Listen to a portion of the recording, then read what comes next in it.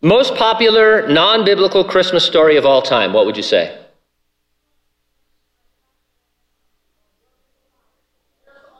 I didn't say your favorite, the most popular, and it's not Die Hard. By the way, you Die Hard fans, do not Google Die Hard plus ambulance while you're here. Do that later and bring up some trivia. A Christmas Carol by Charles Dickens was an instant classic. Its full title, A Christmas Carol in Prose, being a ghost story of Christmas. Published on December 19, 1843, the first edition sold out by Christmas Eve. By the end of the year, 13 editions had been released. In 1849, Dickens began public readings of the story, which proved so successful, he undertook 127 further performances until 1870, when he died. A Christmas Carol has never been out of print. It's been translated into lots of languages. The story has been adapted umpteen times for film, stage, opera, and just about every other media, print and visual. There have been at least 23 motion picture adaptations, 62 theater adaptations, 4 operas, 29 television adaptations with new ones every year, and I think that number's low, and 5 graphic novels. Then there are the radio performances, recordings, and straight to DVDs, and it's almost impossible, well, it is impossible to count what are classified as derivative works where the storyline or a character are utilized. For all its popularity, you almost never hear anything about what inspired Dickens.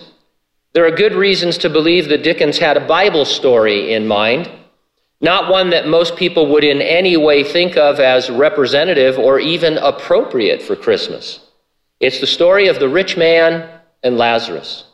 It's found in the 16th chapter of the Gospel of Luke. I'm going to read it to you in its entirety so you can hang on to the context. This is Luke 16, beginning in verse 19. There was a certain rich man who was clothed in purple and fine linen and fared sumptuously every day. There was a certain beggar named Lazarus, full of sores, who was laid at his gate, desiring to be fed with the crumbs which fell from the rich man's table. Moreover, dogs came and licked his sores. So it was that the beggar died, was carried by the angels to Abraham's bosom. The rich man also died and was buried. And being in torments in hell, he lifted up his eyes and saw Abraham afar off and Lazarus in his bosom. He cried out and said, Father Abraham, have mercy on me. Send Lazarus that he may dip the tip of his finger in water and cool my tongue. I am tormented in this flame. But Abraham said, Son, remember that in your lifetime you received good things, and likewise Lazarus evil things. But now he is comforted, you are tormented. And besides all this, between us and you, there's a great gulf fixed, so that those who want to pass from here to you cannot, nor can those from there pass to us. Then he said, I beg you, therefore, Father, that you would send him to my father's house. For I have 5 brothers, that he may testify to them, lest they also come to this place of torment. Abraham said to him, They have Moses and the prophets, let them hear them. And he said, No, Father Abraham, but if one goes to them from the dead, they will repent. But he said to him, If they do not hear Moses and the prophets, neither will they be persuaded, although one rise from the dead. Try reading that before gifts on Christmas morning to your children. I have a Christmas story for you. Is it Frosty the Snowman? No, quite the opposite, as a matter of fact. That's going to certainly set a mood. It's more reminiscent of The Nightmare Before Christmas. But this was Dickens' inspiration. First of all, there is a rich man, Ebenezer Scrooge, who sees his death. And there's a poor man, Tiny Tim, who is going to die. Second, it's made clear that, like the rich man, Scrooge, beyond death, is headed for torment in the afterlife. Third, around the time A Christmas Carol was published, Dickens wrote a short biography of Jesus for his children. He titled it The Life of Our Lord. The parable of Lazarus and the rich man was one of only 8 stories that Dickens chose to include in that volume. Not what I would have guessed. Fourth, a passage in a book titled The Oxford Illustrated Dickens mentions the rich man and Lazarus in a sentence together with Scrooge. And fifth, and most significantly, I think, the Sunday after Dickens was buried in Westminster Abbey, Dean Arthur Penrhyn Stanley preached on exactly this parable, and he spoke of Dickens as the paraboler of his age. Stanley said that, and I quote, "By Dickens that veil was rent asunder which parts the various classes of society.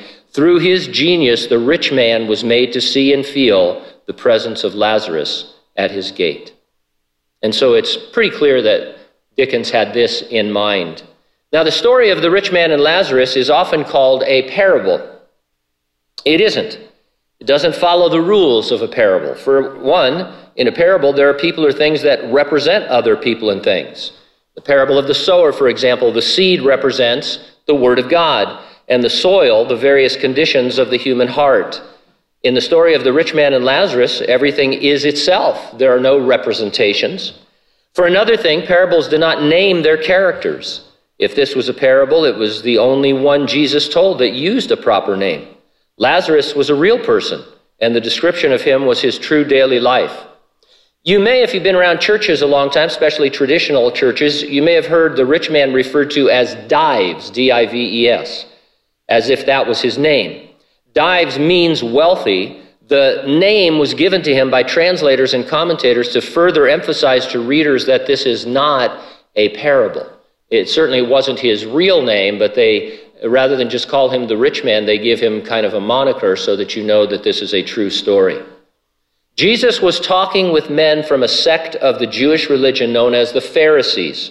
They considered themselves right with God because of their meticulous adherence to the written laws of God. Their wealth was to them an evidence that God was pleased with their devotion. We still have vestiges of this today. There are many people, even in the Christian community, who feel like if God is blessing, in a sense, with material things, then you must be really right with God, as opposed to the rest of us who attend Calvary Chapel. But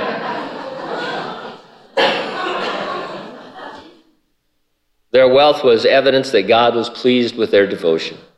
In one place, we're told these guys were so meticulous about giving God 10% of their wealth, they gave 10% of their spices to God. Here's what Jesus said. This is from Matthew.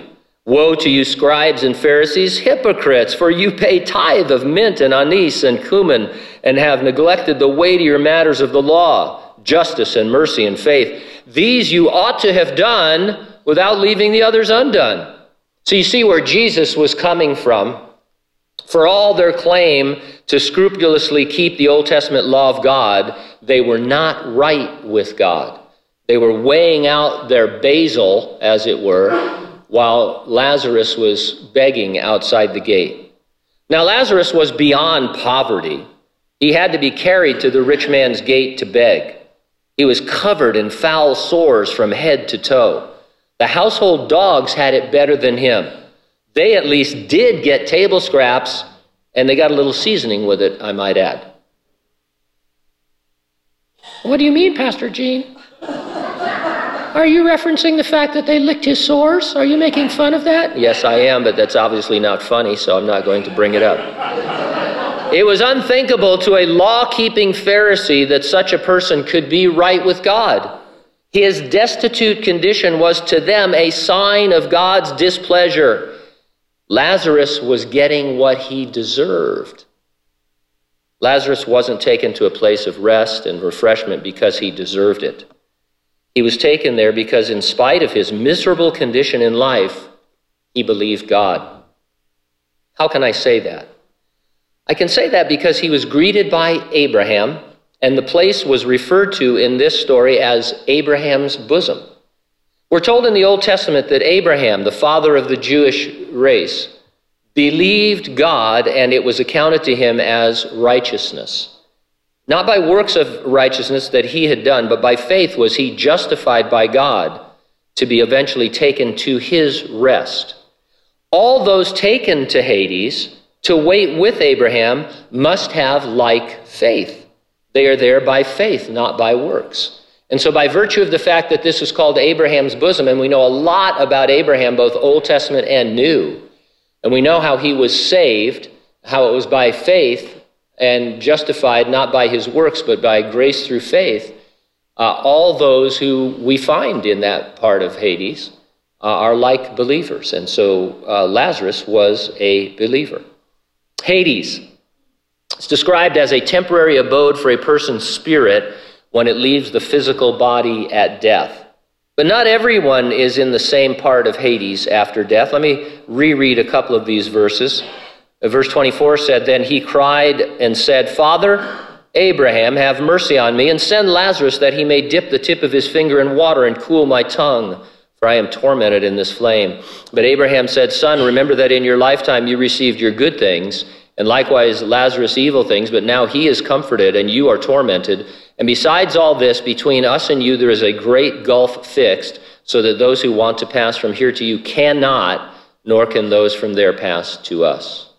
You know, the Bible is really informative regarding the afterlife. Obviously, the Bible tells us all that we need to know for life and godliness. It contains history, but it's not really a history book.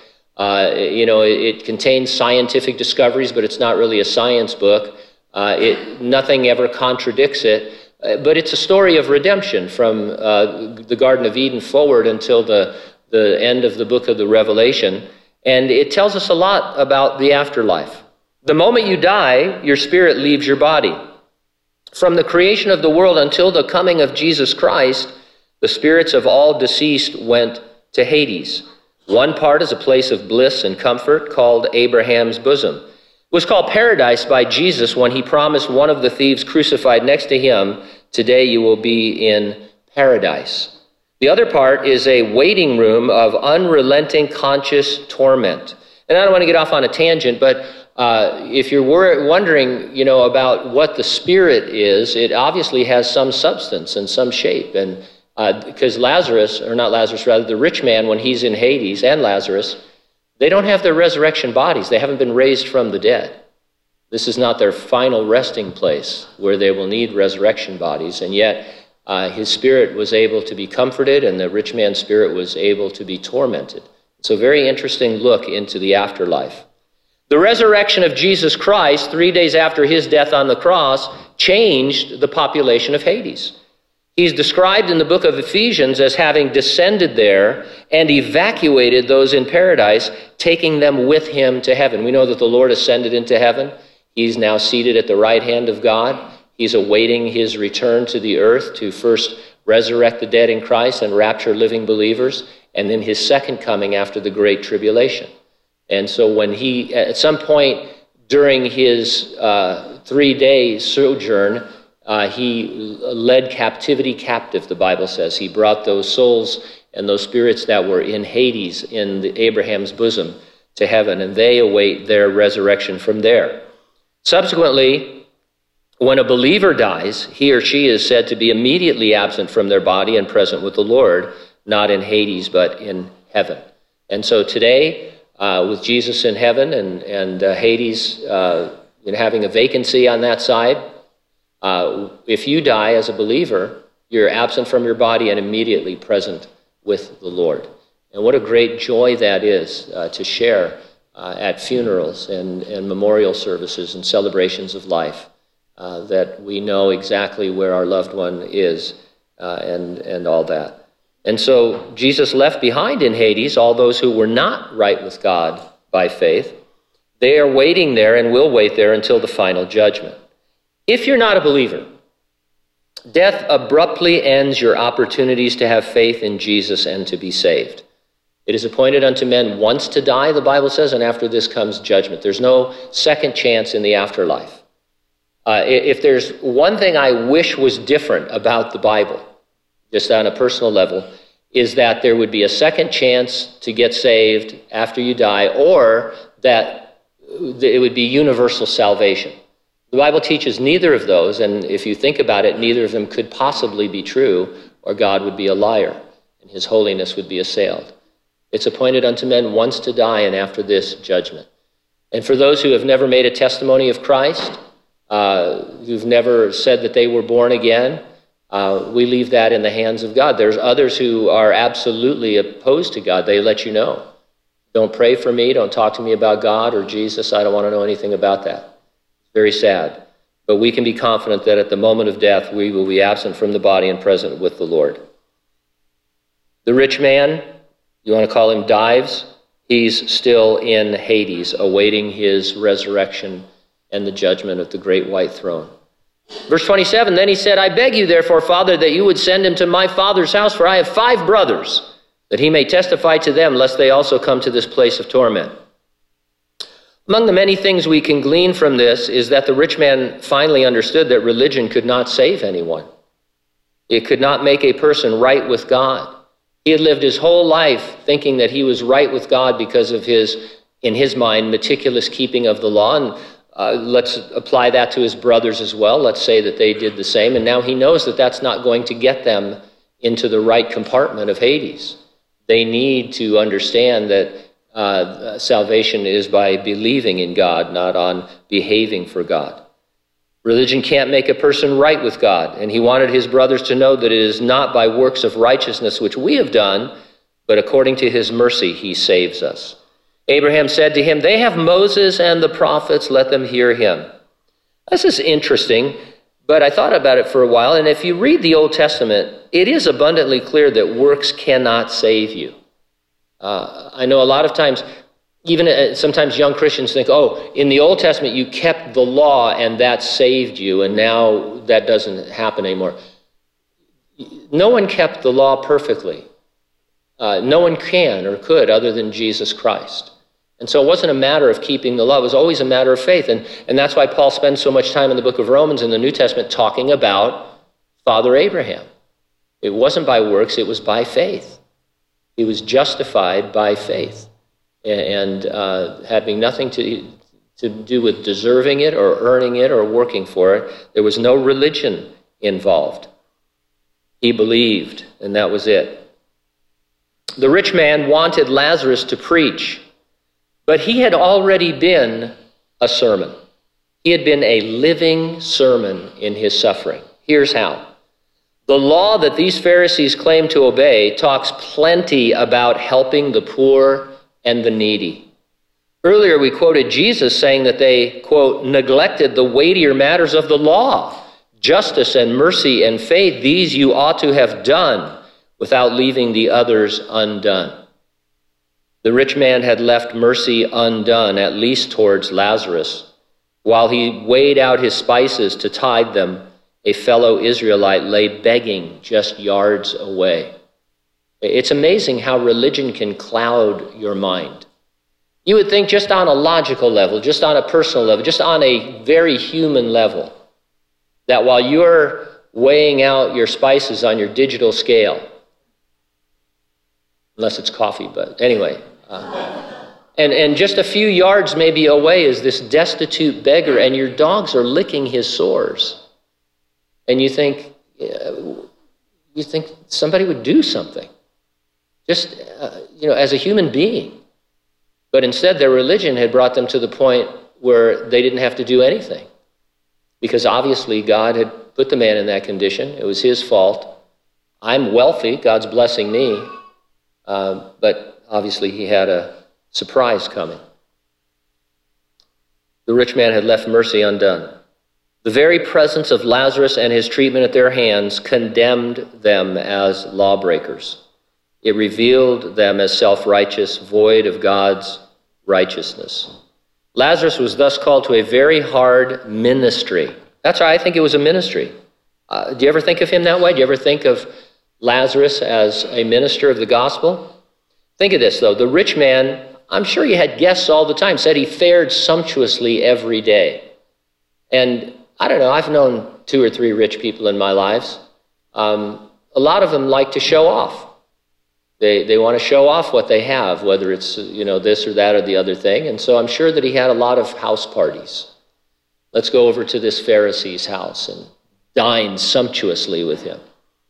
Other Pharisees and scribes and visitors who would come and dine with him to be confronted with Lazarus as a silent sermon. They probably had to walk right by him. Beggars, they're not stupid.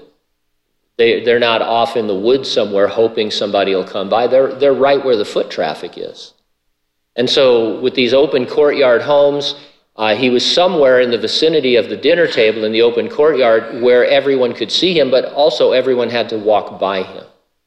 and everybody certainly would have had a thought about him. If he was a sermon, what was his text? You can choose any number of Old Testament texts, but here's one, Leviticus 25:35. If your brother becomes poor and cannot maintain himself with you, you shall support him as though he were a stranger and a sojourner, and he shall live with you. That sounds pretty plain, doesn't it? You don't have to be a believer to understand those words. He's not being judged by God, or perhaps even if he is, you're still supposed to take care of him. Treat him with hospitality like you would a sojourner or a stranger. Instead, they just ignored Lazarus. Probably went beyond that. I think there were people who were sarcastic before me. Sure, they made fun of Lazarus and the dogs licking his sores. I'm going to get some mileage out of that yet. But anyway, in life, Lazarus was carried. In death, he was carried again, but this time by angels. Are all believers carried? No, I don't think so. But I do think Lazarus was carried after his death to remind us that after a believer dies, every pain and suffering, every sorrow and trouble is immediately left behind. His being carried in life was overshadowed by his being carried in death to Hades. In other words, it's just the symbolism. Think about it for a minute. Carried every day for how many years to his begging spot, to beg and be mistreated by human beings and dogs. And then all of a sudden, angels are carrying him to heaven, and he thinks, wow, that's a turnaround, isn't it? It was all for good. Lazarus would no longer need to be carried, but he was carried one last time as a kind of representation of a life well lived. It's not unlike what Bob Cratchit says, quoting his invalid son, Tiny Tim. He told me coming home that he hoped the people saw him in the church because he was a cripple, and it might be pleasant to them to remember upon Christmas Day who made lame beggars walk and blind men see. So think of all of this as street theater. In the Old Testament, God frequently instructed his prophets to act out a scenario in public. Guys like Ezekiel, he's my favorite. He does all kinds of crazy things. He makes a model of Jerusalem being sieged, like kids play with army toys, you know, the little army men. Pew, pew, pew, pew, pew, pew. Oh, catapult. We used to set up our army men and shoot them with rubber bands, last man standing kind of a thing. But Ezekiel, he's a grown man. He's the prophet of God. He's playing army games with Jerusalem because he was representing how that the city would be besieged. One time he had to cut a hole through his wall so that he could get a message across. Isaiah had to walk around either naked or in his underwear. Of course, commentators want to say, well, it says naked, but he was in his underwear. I don't know. Tell you what you don't want to be as a prophet in the Old Testament. Man, those guys had it rough. Jeremiah acted out many things. He wore a sash for a while, and then he took it and he buried it in the Euphrates River. And then after a season, he went back and got it, and it was, as you might imagine, all tattered and torn and wiped out. He was representing how the Jews were going to be taken to Babylon to captivity and all. And so these guys acted these out. And so I believe Lazarus, I don't think he knew it, didn't realize it, but he was street theater. He was a street theater gospel preacher to lost Pharisees. And he said, "No, Father Abraham, but if one goes to them from the dead, they will repent." But he said to him, "If they don't hear Moses and the prophets, neither will they be persuaded though one rise from the dead." So the rich man reasoned that if Lazarus returned from the dead, his brothers would believe. In what classic Christmas tale does a man return from the grave to warn his partner? Well, that would be Jacob Marley in A Christmas Carol. A lot of people demand a sign from God. Seems like it would be effective. It's not. Just a short time after telling this story, Jesus did raise a man from the dead whose name happened to be Lazarus, not the same Lazarus, but his friend Lazarus. What was the result? The Pharisees and the other religious leaders got together and began to plot to kill both Jesus and Lazarus. And so he did this amazing miracle. Lazarus, who'd been dead for, I think, 4 days, his sister even said, "Lord, if we roll the stone away, it's going to smell. He stinks by now." Jesus rose him from the dead. He came hopping out of the tomb in his grave clothes. And the Pharisees said, "Hallelujah, praise the Lord, this is the Messiah." No, they said, "We got to get rid of this guy right now. He's getting too popular, he's too powerful." and kill the other guy too while you're at it. Ebenezer Scrooge sees Tiny Tim's death. He sees his own death and destiny. It stuns him into action. His reformation reminds you of the Grinch's heart growing 3 sizes larger. But here, sadly, is where Dickens falls terrifically short. Let me read to you from the end of his Christmas ghost story. To Tiny Tim, who did not die, Scrooge was a second father. He became as good a friend, as good a master, and as good a man as the good old city knew, or any other good old city, town, or borough in the good old world. He had no further intercourse with spirits, but lived upon the total abstinence principle ever afterwards, and it was always said of him that he knew how to keep Christmas well, if any man alive possessed the knowledge. By the way, this total abstinence principle has nothing to do with alcohol or the avoidance of vices. It is abstinence from being bitter, mean-spirited, angry, dour, greedy, grasping, self-centered, and unforgiving. And so we would call it moral self-improvement. And so as he ended A Christmas Carol, Dickens kept using the word good. Obviously, when a writer as prolific and intelligent as Dickens uses a word 1, 2, 3, 4, 5, 6 times in the last couple of paragraphs, you pay attention. And so his idea was that we would be good, that we would do good works, that we would improve ourselves and live by the total abstinence principle. In the sermon preaching that eulogized Dickens, the minister concluded that his greatest achievement was that the rich man was made to see and feel the presence of Lazarus at his gate. In other words, if you could really understand this parable, the idea was that we should not be Scrooges, but we should be good and be better people and live by these principles. And that was the extent of Scrooge's reformation. Be good. And that's what every religion, every philosophy, every psychology tells you at some point. They tell you that you should and must be good to one another, and they suggest how you ought to go about it. There's a rhyme that puts the Bible aspect of this into perspective. I've used it before, but it's a good one. Do this and live, the law demands, but gives me neither feet nor hands. A better way the Spirit brings, he bids me fly and gives me wings. What that's saying is that without the indwelling Spirit of God, we lack the power to be good or keep a program like the total abstinence principle. Sadly, if Scrooge were a real person, he'd die to find himself alongside the rich man in Hades. No amount of good works or self-improvement can save you. Was Dickens a Christian? Historians disagree. That's not up to us to figure out. He obviously had Christian influences that come through his writings. If he was a believer, however, he didn't feel the need to stress repentance and the cross. A Christmas Carol doesn't point you to Jesus. Scrooge wasn't saved from sin, but from cynicism. I find it sad. I know, we can't act like everybody should be evangelicals like us. Well, actually, we should. But anyway, I don't want to pour anything onto Dickens, and obviously he's a great writer and all that, but he didn't take the opportunity to talk about Jesus Christ, the reason for the season, all of that kind of stuff. He was content to leave it at, let's be good people. Let's be better. Let's better ourselves. Let's work at that. Scrooge needed Jesus. He needed a conversion. He needed to be transformed by God, not merely to reform himself. He needed to be born again by repenting of his sin and believing Jesus saved him by dying on the cross. Being a good person is not enough to get you into heaven.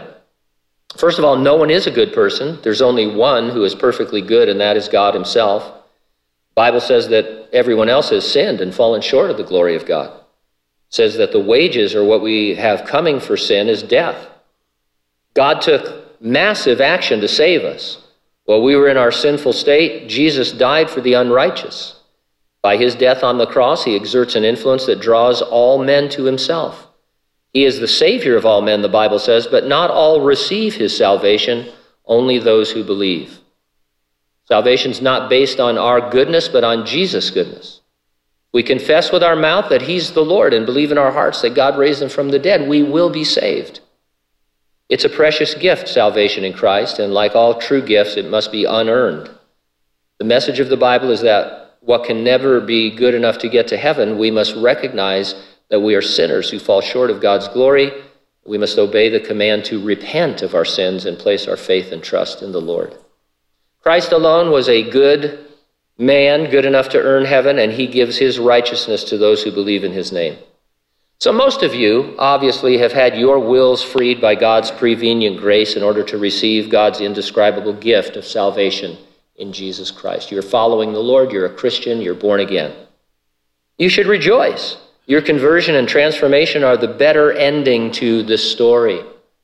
You're the better ending to this story because you realized you weren't good and could never be good, but that God was giving you his righteousness so that you could be right with him.